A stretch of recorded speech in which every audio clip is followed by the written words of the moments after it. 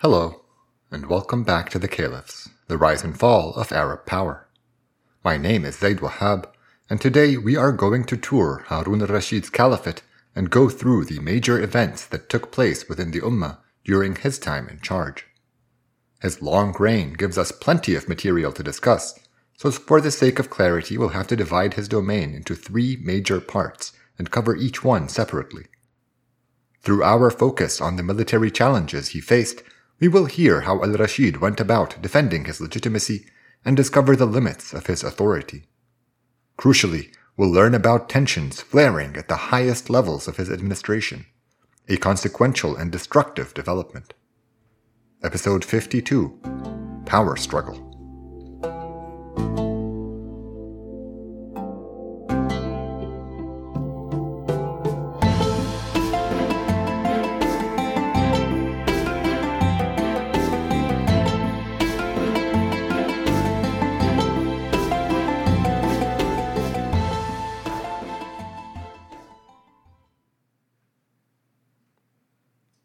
Structuring our discussion of Haroon al Rashid has not been an easy task, my dearest listener.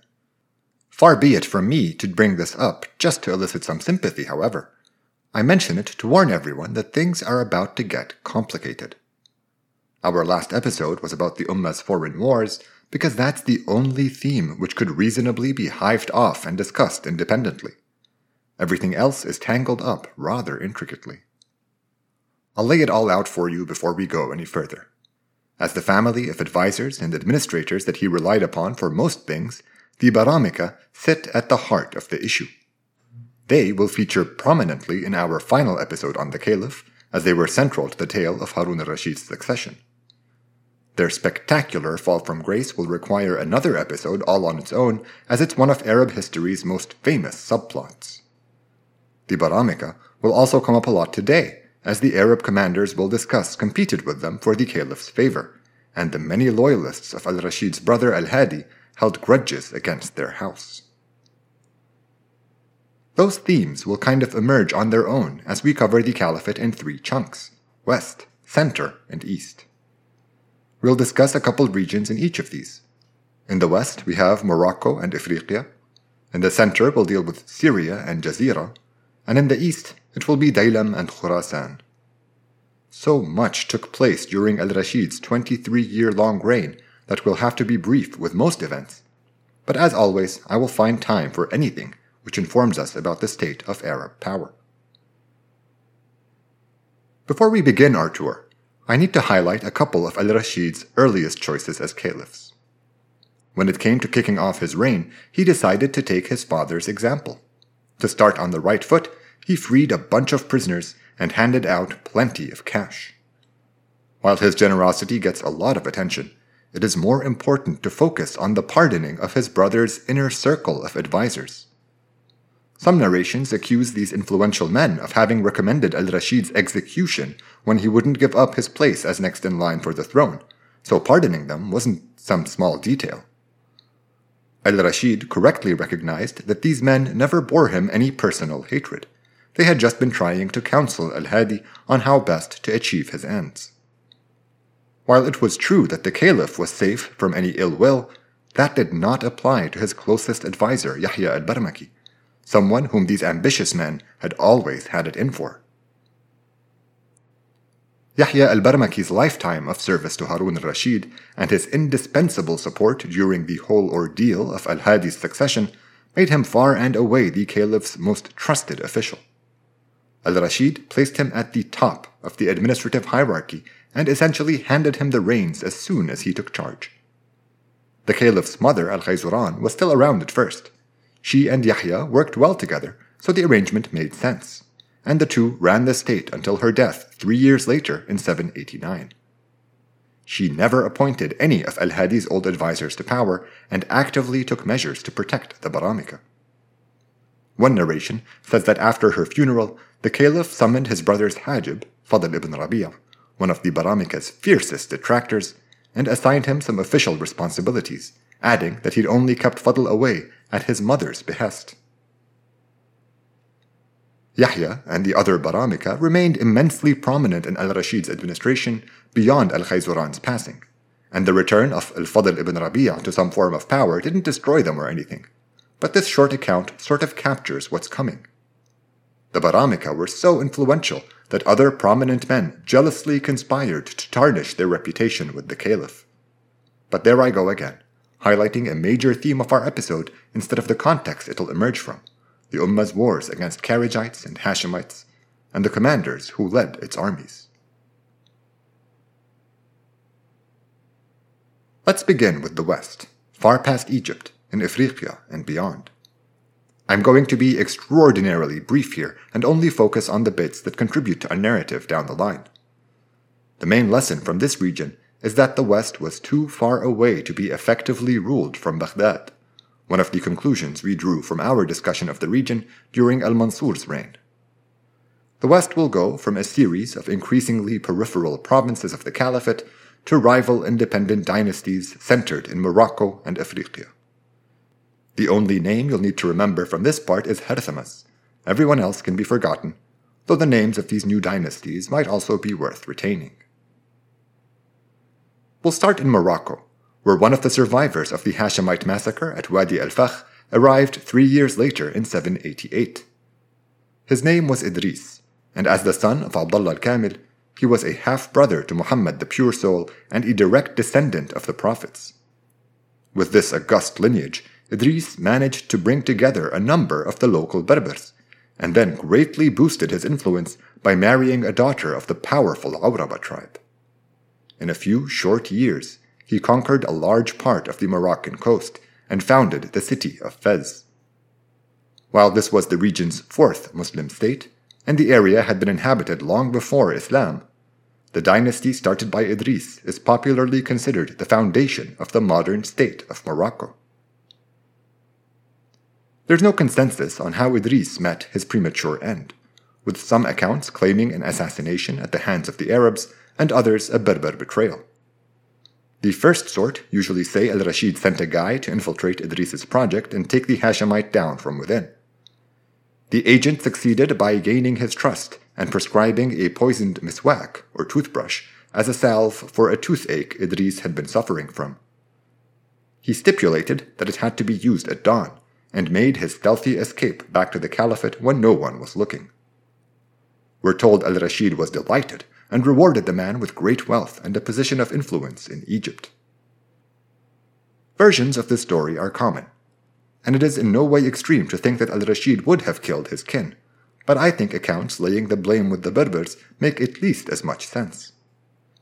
The fledgling dynasty survived the death of its founder because his wife Kenza of the Berber Awraba tribe was pregnant, and 2 months after her husband was gone, she gave birth to a son. This highlights how the cooperation of a powerful local tribe was not only necessary for Idris's political project, it was in fact sufficient, and he dispensable. A regent named Rashid ran affairs until Idris II was old enough to take the reins, and when he was 12 years old, he was proclaimed imam. I suppose it's noteworthy that he didn't go by caliph, but any reason provided for this choice is speculative. Maybe it was political messaging, a signal that the new dynasty didn't seek further conflict with the caliphate. Maybe it was a doctrinal choice, as the title imam alluded to Shiite or Hashemite persuasions. We shouldn't devote too much energy to puzzling this one out, though. The titles Emir and Sultan are applied to the Idrisid rulers just as often, and these give off classical connotations of sovereignty instead of the religious-sounding imam. As we can tell from the rumored assassination of Idris I, the caliph wasn't exactly thrilled at these developments. The reality, though, was that there wasn't much he could do about it.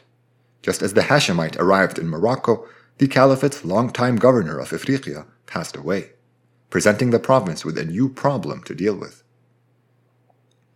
Yazid al-Muhallabi had ruled Ifriqiya from its capital Qayrawan for over 15 years, ever since al-Mansur had sent him with 60,000 men to deal with the Ibadi Kharijites who had repeatedly wrested the city from the caliphate. Yazid's son succeeded him for a spell, but he was replaced by his uncle before too long, another Muhallabite named Ruh. He seems to have been a good choice, but Ruh was pretty old, and within a couple years he passed away and was replaced by another Muhallabite. That guy lasted around 3 years, after which Ruh's son convinced al Rashid to make him governor of Ifriqiya instead. He turned out to be nothing like his father, and after mistreating the locals, they rebelled and killed him in Qayrawan, plunging the province into chaos once again. I'm sure you've noticed how all of Ifriqiya's last few governors were Muhallabites. The clan did for the Abbasids what the Fihris had done for the Umayyads. They were sort of a stand-in for the caliphate's rulers, who recognized that the distant Ifriqiya needed a family to establish itself locally in order to forge ties with the powerful local tribes and react quickly to any political or military disturbances. But al-Rashid now had to reclaim the province, and to this dangerous task he appointed the skilled commander Harthama bin A'yan, one of the leaders of the Abna and a key supporter of the previous caliph al-Hadi. Harthama had just pacified Egypt the year before, and to make a long story short, he succeeded in Ifriqiya as well. After reconquering the fortified, double-walled city of Qayrawan, he handed it to al-Rashid's latest pick for governor. That guy didn't do very well, and anarchy returned when his deputy in charge of the Tunisian coast mutinied a couple times and then retook the capital. Luckily, there was a talented military leader nearby named Ibrahim ibn Aghlab, a son of one of the short-lived governors of Ifriqiya from back in al-Mansur's days. Ibrahim had worked closely with Harthama during his campaign, and after successfully retaking the entire province in the year 800, the caliph made him its latest governor. For the next dozen years, Ibrahim bin Aghlab ruled Ifriqiya in the name of the Abbasids. He kept the Idrisid dynasty at bay, and eventually passed power to his children, thus establishing the Aghlabid dynasty. It would last for 100 years. Starting in Tunis, it will expand into the coast of Algeria, then parts of Libya, and eventually extend its control to all of Sicily, Malta, Sardinia, Corsica, and even the southern parts of the Italian peninsula. Though independent in virtually every way, the Aghlabid dynasty never stopped paying tribute to the Abbasids, nor mentioning the caliph in Friday prayers. Let's move on to our next pair of provinces, Syria and Mesopotamia, in the caliphate's center.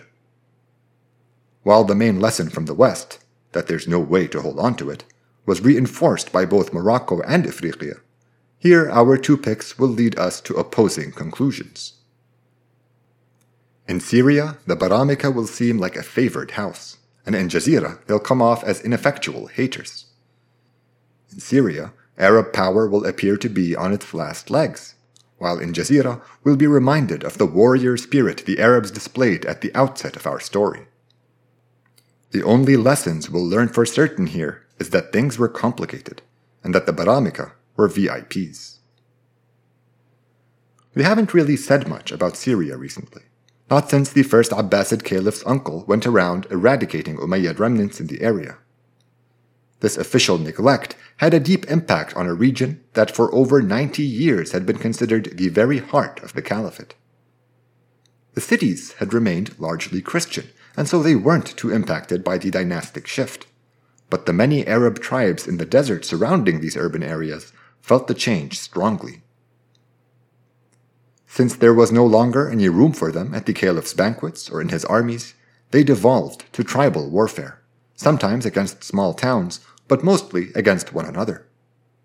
Syria, in the late 8th century, gives us this stark image of nomadic Arab tribes roughing it in the shadows of a prospering caliphate which wanted nothing to do with them, a forewarning of what the fall of Arab power will look like down the line.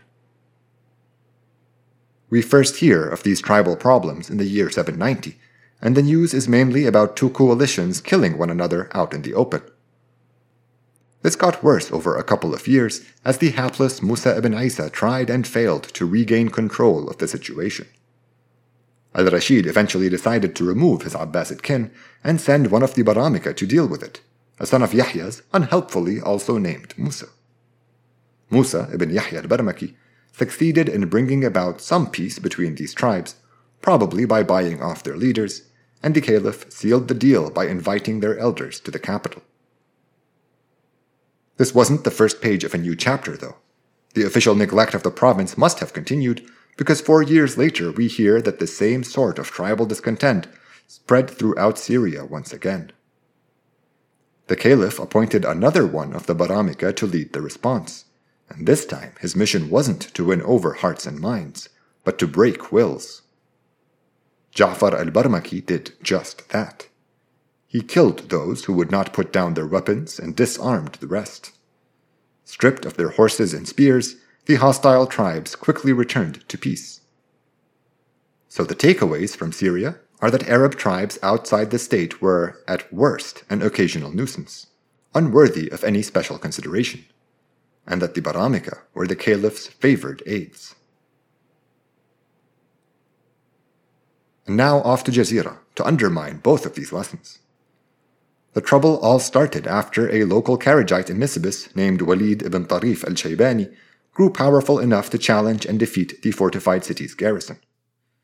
Some accounts say he bested another larger army sent to deal with him, and most agree that later in that same year, 794, he and his supporters fled to Armenia and sort of dropped off the grid.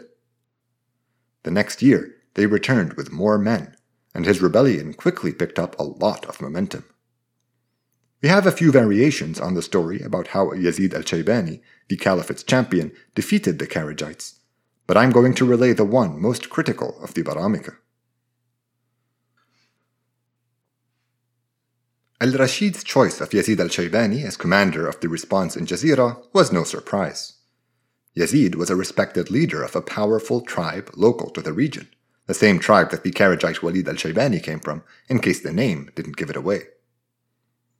Yazid was also one of the Ummah's best military minds, and unlike other commanders of the state, he could rely on his tribesmen in battle as they made up a significant chunk of his forces, giving his army a unique and powerful fellowship that went beyond camaraderie. As one of the few remaining Arab tribal chiefs fighting for the caliphate, he was among the last of a dying breed. Yazid al-Shaybani had also been a loyal subject of Haroon al Rashid's brother, al-Hadi, and had supported him in his bid to remove Haroon from the succession. The caliph had forgiven all that, but the animosity between al-Shaybani and the Baramika remained. They hated how al-Rashid needed an adversary of theirs during this crisis. At first, they criticized the idea of putting Yazid in charge, repeatedly insisting to the caliph that al-Shaybani was undependable and unfit for command. This all proved to be untrue, as Yazid al-Shaybani did well at driving the Kharijites back into one spot and blocking them there. After his early success, the Baramika changed their tune. They now faulted him for not having already ended the whole rebellion. They insisted to the caliph that something was amiss, that this was too easy a task for Yazid to be taking this long. They not so subtly suggested that Yazid was secretly in league with the Kharijite Shaybani. After all, the two shared a tribe, and we all know how tribal people always stick together. The Baramika drilled these doubts into al-Rashid's head, and the caliph eventually wrote an angry letter to his commander on the front, telling him to either finish the war up immediately or return to the capital to face justice.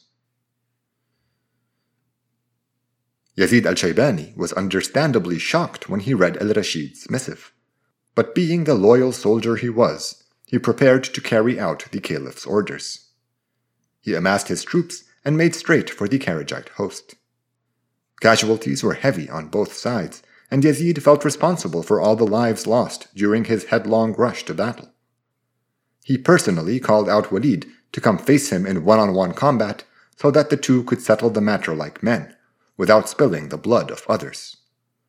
One of the things that had made the Kharijite leader so fearsome and earned him his large following was his skill in battle, so this was an exceedingly brave challenge, one that Walid accepted without hesitation. Yazid was no slouch himself, and we can find descriptions of him as a fierce warrior in our sources, even before this epic showdown between the two Shaybanis. We're told it took literal hours, and that several swords were worn down or broken as the two men fought one another while their respective armies surrounded them and cheered them on. By the end of it, when they were almost too exhausted to move, Yazid managed to knock down and kill his opponent. Robbed of their fearless leader, the Kharijites dispersed, and peace returned to Jazeera and the north, until the Khazar invasion the next year, that is. We know this victory meant a lot to Al Rashid, not because he rewarded Yazid greatly, something the generous caliph did often, but because upon hearing the news of his triumph, he immediately set out on a Umrah, or off-season Hajj, to thank God for his protection. He was open-handed with those he met along the way, and upon completing the lesser pilgrimage, he just hung out in Medina until the real one, which he then also led. The Baramika remained powerful at court, but after this incident, there was a marked decline in their authority. They went from being in total control of most branches of government to just being the strongest faction in the state. For example, the caliph removed Fadl ibn Yahya al-Barmaki from his governorship of Khurasan, a supremely important post we'll discuss in a minute. Even more critically, al-Rashid replaced his Hajib Muhammad al-Barmaki, brother of Yahya al-Barmaki, with al-Hadi's old Hajib, al-Fadl ibn Rabi', Baramika antagonist extraordinaire.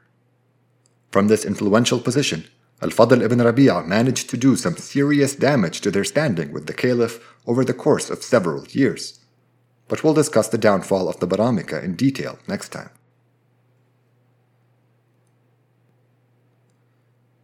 Now on to our final two provinces, Daylam and Khurasan, in the east of the caliphate. The Baramika will feature pretty heavily in this pair as well, but instead of focusing on their fortunes, we'll try to infer as much as we can about the people of the east and their attitudes towards the state. A Hashemite uprising may have broken out in Daylam, in the mountains to the southeast of the Caspian Sea, and despite its relatively small scale, it reveals that the locals were open to challenging Abbasid authority. The sentiment in Khurasan varied. Its people were peaceful when they felt that they were being treated well, and raged implacably when they didn't, displaying a similar readiness to oppose the caliphate. But Khurasan is a long story. Let's start with Daylam. A few years into al-Rashid's reign, perhaps in the late 780s or early 90s, another half-brother of Muhammad the Pure Soul arrived there. Daylam was one of the most recent additions to the caliphate's long list of tributaries, so it was still a frontier in many ways. Taking full advantage of the region's mountainous terrain, its warlike natives had resisted the Arabs for much longer than others in more accessible lands. And it wasn't until after the fall of Tabaristan that the Daylamites finally treated with the Abbasid Caliphate. This all made the region attractive to any persecuted minorities nearby, and a logical destination for the Hashemite Yahya ibn Abdullah al-Hashimi and his supporters. Despite their enduring anti-Arab attitudes, many locals became zealous proponents of Yahya's, and Islam was increasingly adopted in Daylam as a result of his arrival. It is unclear whether these new partisans actually mobilized against the caliphate or if it was their flocking to the Hashemite banner which caused alarm at court, but al-Rashid grew nervous, and he tasked Fadl ibn Yahya al-Barmaki, his moat brother and eldest son of his mentor Wazir, with rooting out this new threat. To accomplish his mission, Fadl was given command of the entire region, with all its riches and its 50,000 soldiers. He marched an army out to the foothills of Daylam, and from his tent in the freezing cold, he sent messengers to Yahya to get him to submit without a fight. This didn't go anywhere, so he resorted to bribing the chief of Daylam instead, offering him 1,000,000 silver dirhams to eject the Hashemite from his lands.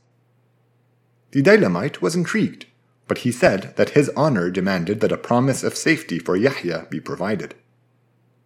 Fadl wrote to al-Rashid about this idea, and the caliph was all over it.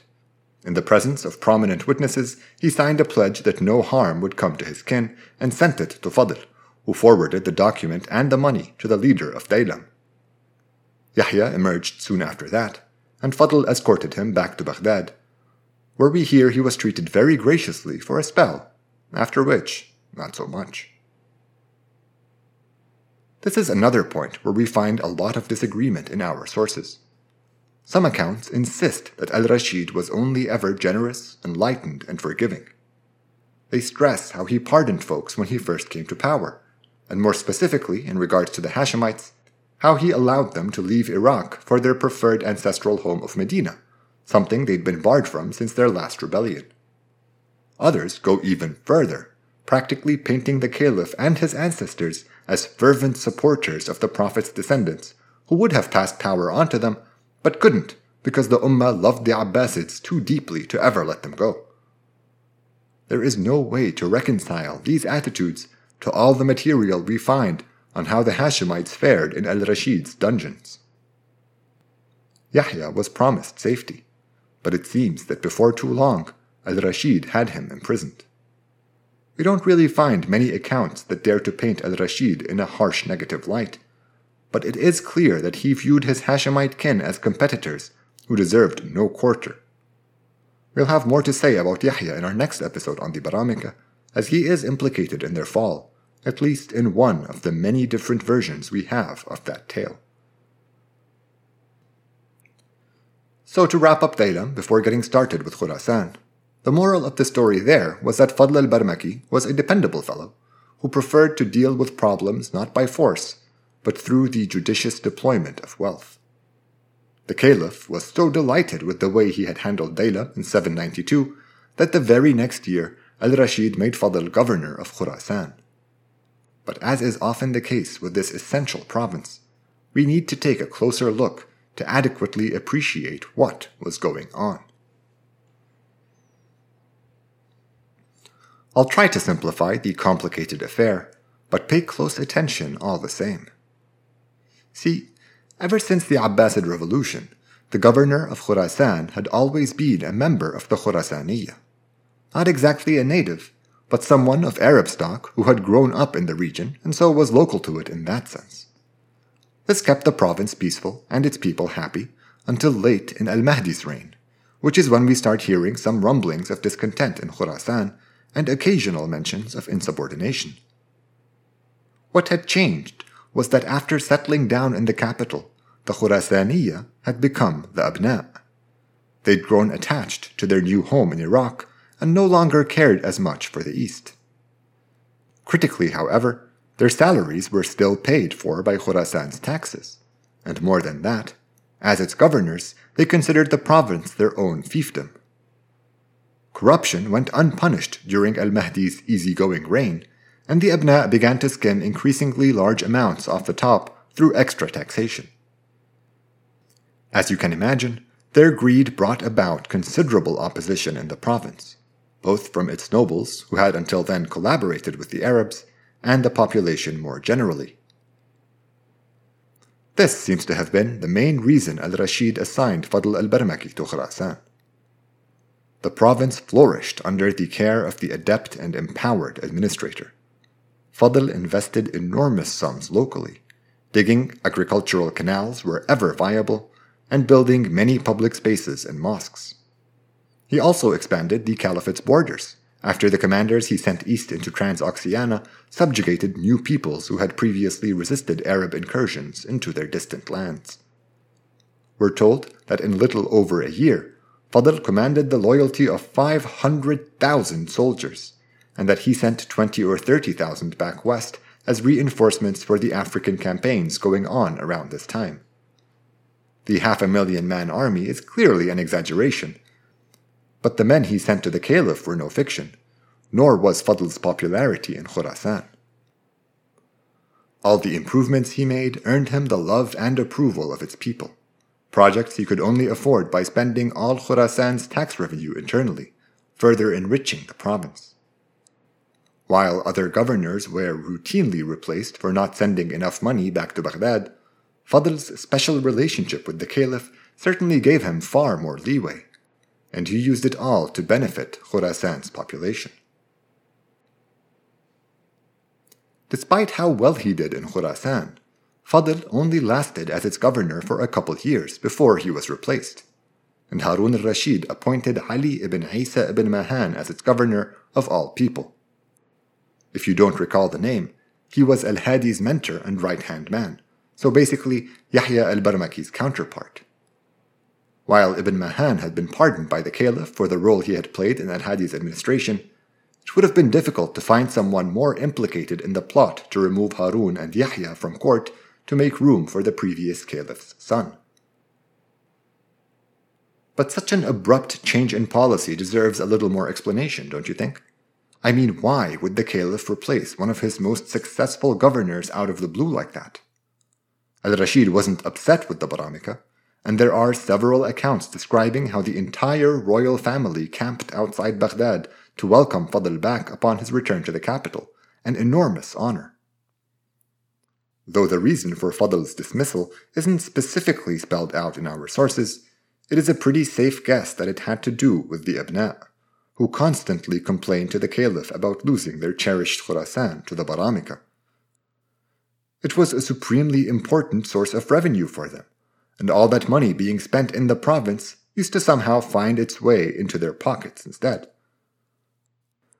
Al-Rashid's choice of Ibn Mahan is revealing because he was one of the most senior leaders of the Abna, having been made chief of the armed forces during Al-Mahdi's days. As Al-Hadi's mentor, he had always found reason to oppose the Baramika, and seeing his rival Yahya's son Fadl controlling what he considered to be his own just added fuel to that fire. When the caliph eventually caved to the Abna, one narration tells us that he did so despite the advice of his mentor Yahya al-Barmaki. Obviously, Yahya can't be considered an unbiased party in this, but we're told he warned al-Rashid that the Abna would only abuse the province once more, perhaps worse than ever. No surprise, that's exactly what happened.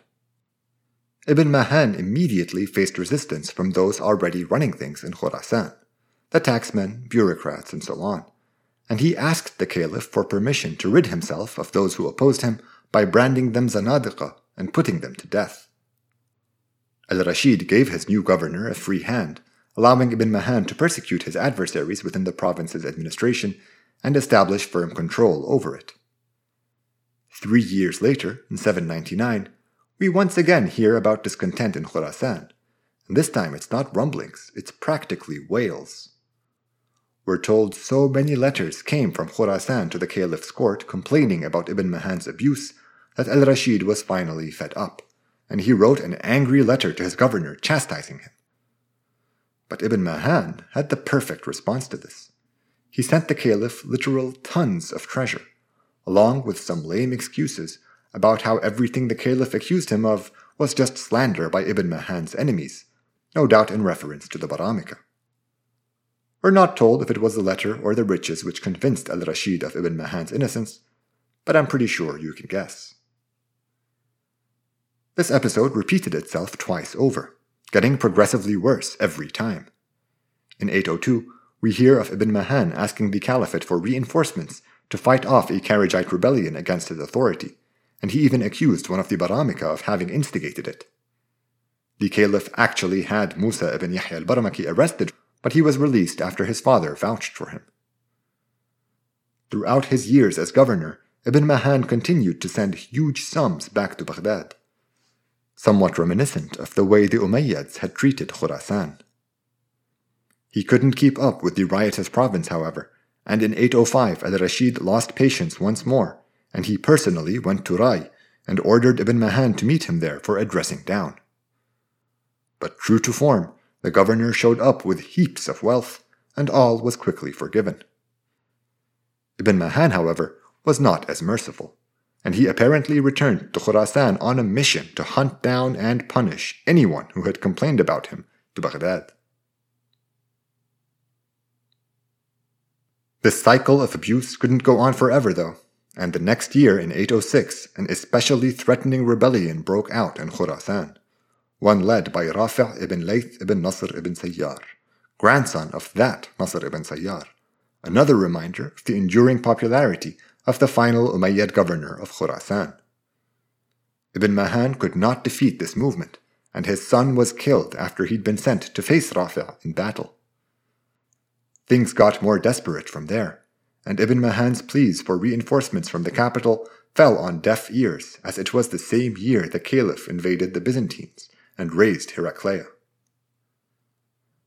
We find many accounts describing how Al-Rashid finally lost patience with his governor of Khurasan. A good one, which draws on the main themes of corruption and defeat, goes that after Ibn Mahan's son was killed, the servants in one of his opulent estates in Balkh began whispering about how much wealth had been hidden there. The rumors quickly spread throughout the city, and when people started showing up to investigate for themselves, they found over 30 million dirhams buried here and there. Narrations that like to portray Haroon al Rashid positively stress how it was this proof of Ibn Mahan's self-enriching corruption which scandalized the caliph.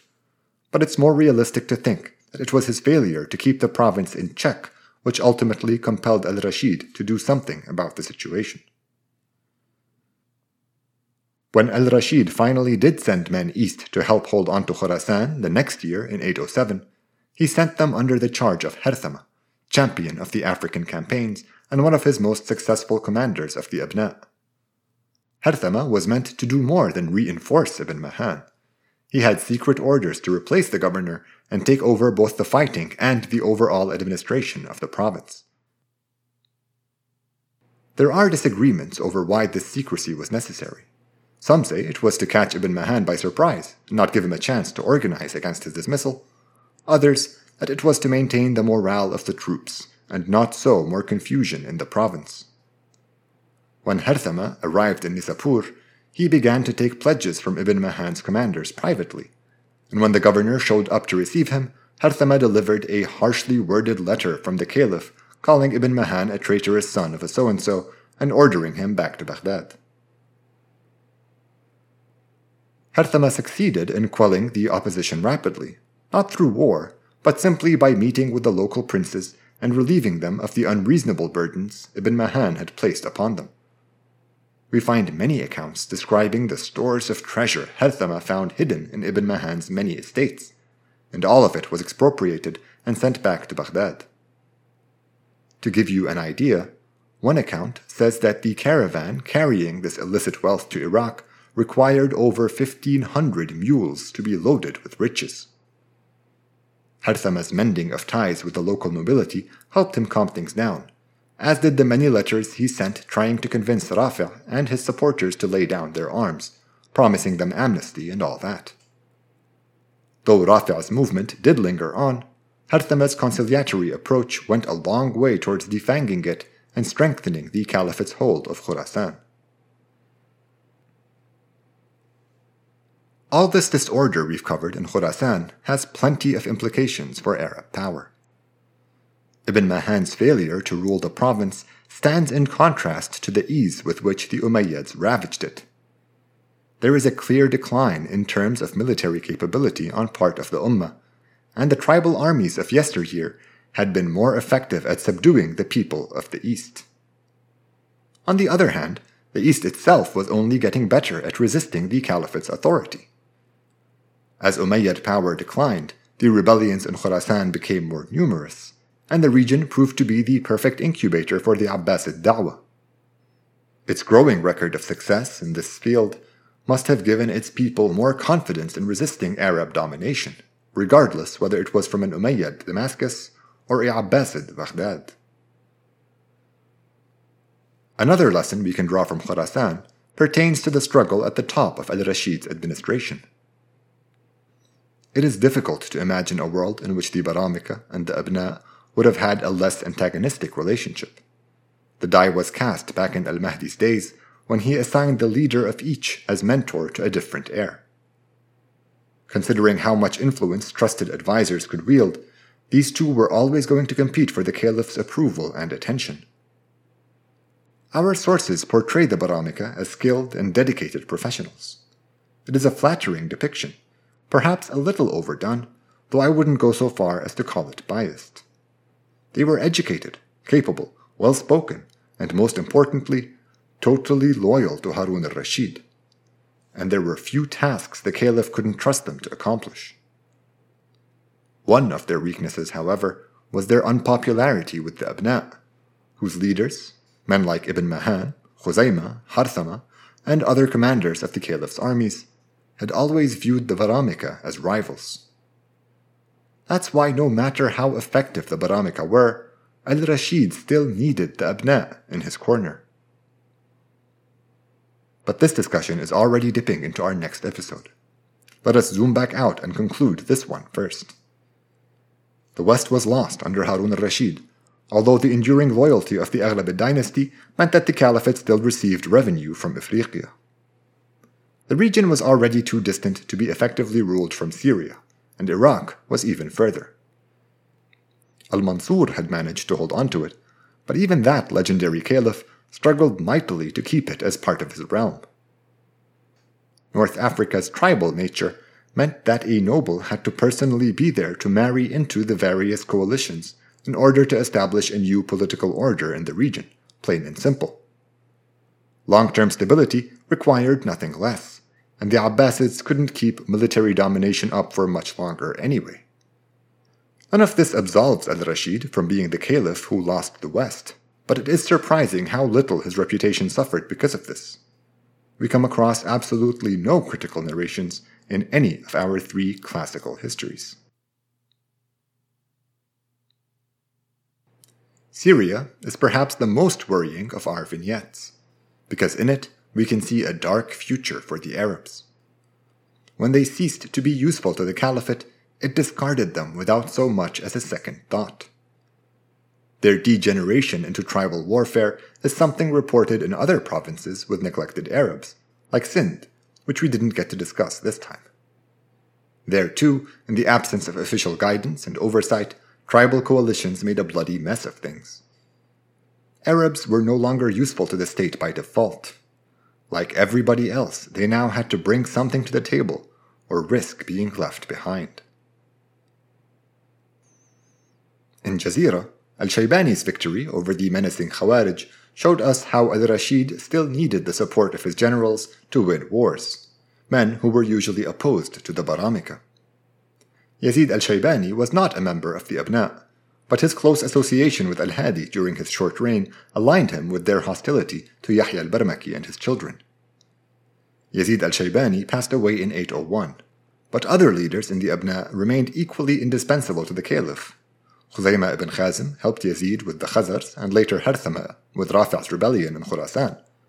Harthama had single-handedly pacified Egypt and Afriqiya, then Egypt once again, not to mention his raids against the Byzantines. Perhaps the clearest expression of al-Rashid's need to keep the leadership of the Abna satisfied was his replacement of Fadl al-Barmaki with Ibn Mahan as governor of Khurasan, a fiasco which ultimately weakened the caliphate a great deal. Once again, the caliph escapes censure in the many narrations we find in our sources, who reserve their scorn for the disgraced Ibn Mahan. They even used the opportunity to praise al-Rashid for uncovering and punishing his governor's corruption, such poorly crafted propaganda that it is hard to swallow.